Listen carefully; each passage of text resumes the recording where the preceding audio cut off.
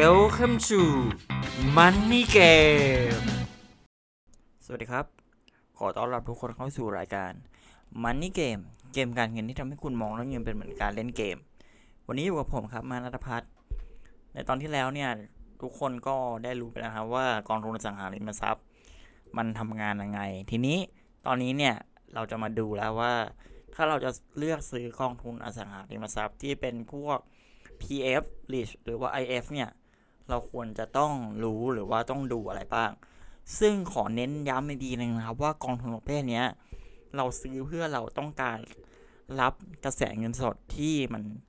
ได้มากกว่าการปันผลในหุ้นซึ่งเป็นกระแสเงินสดที่ได้มาจากการที่เราเนี่ยเป็นการเช่าทรัพย์สินหรือว่าสิ่งที่เราไปลงทุนไปนะครับซึ่งเวลาเราจะตัดสินใจซื้อพวกกองทุนประเภทนี้มันมีปัจจัยที่เราจะต้องควรจะดูก่อนว่ากองทุนประเภทนี้ถ้าเกิดว่ามันมีปัจจัยอย่างเนี้ยที่เรากำลังจะพูดถึงเนี่ยถ้ามันมีเนี่ยถือว่ามันเข้าข่ายที่เราแบบมันน่าสนใจเราจะมาดูกันว่ามันมีอะไรบ้างอย่างแรกนะครับข้อหนึ่งที่ผมคิดว่าควรจะมีก็คือคุณภาพของทรัพย์สินหรือว่าทำเลของอสังหาริมทรัพย์ตัวนั้นเนี่ยที่เราจะไปซื้อเนี่ยมันอยู่ที่ทำเลไหนอย่างเช่นว่าถ้าเกิดเราจะสนใจพวกสำนักงานเช่าออฟฟิศเนี่ยพวกออฟฟิศต่างๆเนี่ยมันควรจะอยู่ทำเลไหนอย่างควรจะอยู่แถวสีลมหรือว่าแถวสุขุมวิทอโศกอะไรเงี้ยที่มันเป็นแหล่งที่เป็นสำนักงานเนี่ยมันก็เหมาะกับพวกอสังหาริมทรัพย์ที่จะทำออฟฟิศถ้ามันกองทุนที่เราจะซื้อเนี่ยมันไปลงทุนอยู่แถวนั้นเนี่ยก็ถือว่ามันน่าสนใจส่วนอย่างที่2เนี่ยผมคิดว่าเป็นเปอร์เซ็นต์ของผู้เช่าเราต้องดูก่อนว่าในทรัพย์สินที่เราซื้อเนี่ยมันมีอัตราเปอร์เซ็นต์ของผู้เช่าเนี่ยมากน้อยขนาดไหนยกตัวอย่างเดิมสมมุติว่าเราเช่าไปลงทุนในสำนักงานหนึ่งเป็นออฟฟิศแล้วกันเราก็ต้องดูก่อนว่าสำนักงานนั้นน่ะมันมีผู้เช่ามากน้อยขนาดไหนเป็นผู้เช่าเนี่ยเช่าระยะยาวไหมหรือว่าเขาอยู่กันแค่แบบปี2ปีก็ออกหรือว่าไม่ว่าจะกี่ปีเนี่ยตึกนี้ก็ยังมีผู้เช่าเต็มตลอดถ้าเกิดว่ามันผู้เช่าเยอะ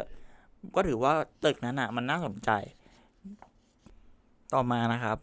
ผมคิดว่าต่อมาเนี่ยอาจจะเป็นว่าเปอร์เซ็นต์การเพิ่มค่าเช่าอย่างเช่นว่าปีนี้เรามีค่าเช่าเท่านี้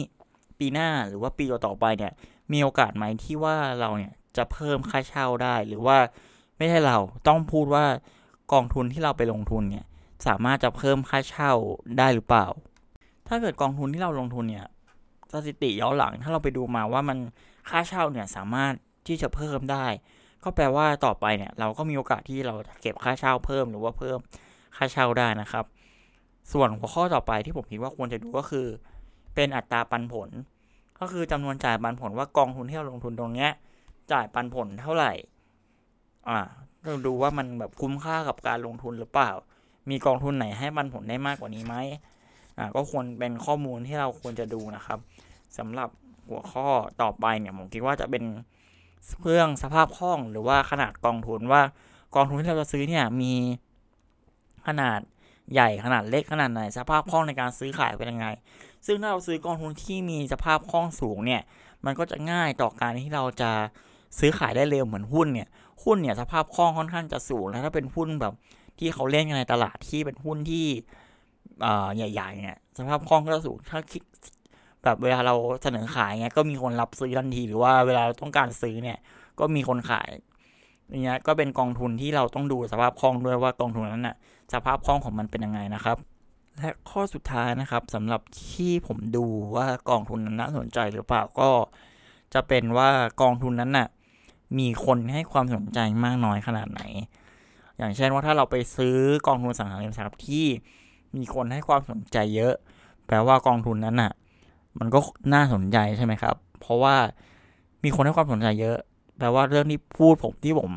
พูดที่ผ่านมาที่เราควรดูเนี่ยแปลว่ามันน่าจะผ่านเกณฑ์เพราะว่ามีคนสนใจเยอะอันนี้ก็เป็นอีกข้อหนึ่งที่ผมจะดูนะครับว่ากองทุนนั้นน่ะมีความน่าสนใจมากน้อยขนาดไหนคนสนใจซื้อขายเยอะขนาดไหนนะครับ